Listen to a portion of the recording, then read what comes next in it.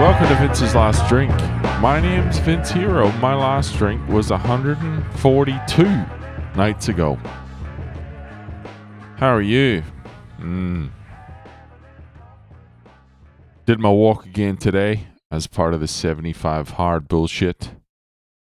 And what I'm finding is this application of will, discipline, concentration, whatever you want to call it, is really surfacing some uncomfortable thoughts, memories. My understanding is when you expand the need for conscious brain activity, you kind of squeeze out the bad shit that's printed on your subconscious. Your subconscious is where your beliefs, your memories, all that shit lives. The shit that drives emotions. So as you apply yourself with your conscious mind, naturally fucking old shit kind of rears its head. So as I've been forcing myself to walk, and you know I don't want to do that shit. That requires effort. That requires will. That requires concentration. Shit's being squeezed to the surface. And I'm out walking. And then I'm all of a sudden confronted by the memory of my old man. When he was sick, he went on a health kick, as you do. And he was forced himself to go out and fucking pound the pavement, go out and walk. And we lived in an area that was pretty shit, you know? Not the sort of area you'd want to fucking get out in and exercise. But he'd force himself. He'd get out there and he'd go on these walks. Every fucking day, he'd be out there walking. I didn't appreciate it at the time, but that took a shitload of fucking discipline.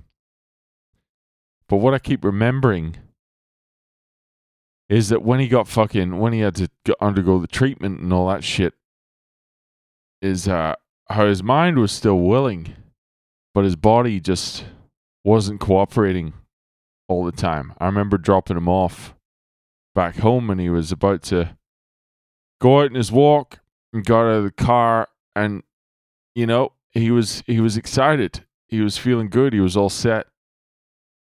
And I watched him get out of the car and kind of go to spring into action. And he took probably 2-3 steps before he had to pause, and I saw it on his face as he realized that his lungs and his body just wasn't going to cooperate. So he took like 2-3 steps, and then he had to stop and lean on the brick letterbox. I keep just picturing him there, out of breath and disappointed. And that's fucking shit. He went from being excited and motivated to having to stop and catch his breath, leaning up against the letterbox.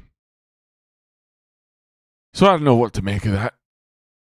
You know, I guess it's a motivator for me in terms of driving, healthier behavior. But I often wonder why it's not a more impactful memory. Maybe it will be now that fucking I can't pour booze on that memory. And that memory's kind of just sitting in my throat. But yeah. I guess the fucking, the warning is when you apply yourself, be prepared to be fucking caught off guard by some bullshit you don't want to think about. But that's alright. It's fucking Sunday. I thought I would just bring it to the podcast and bum you motherfuckers out. How do you like that? Huh? Love ya.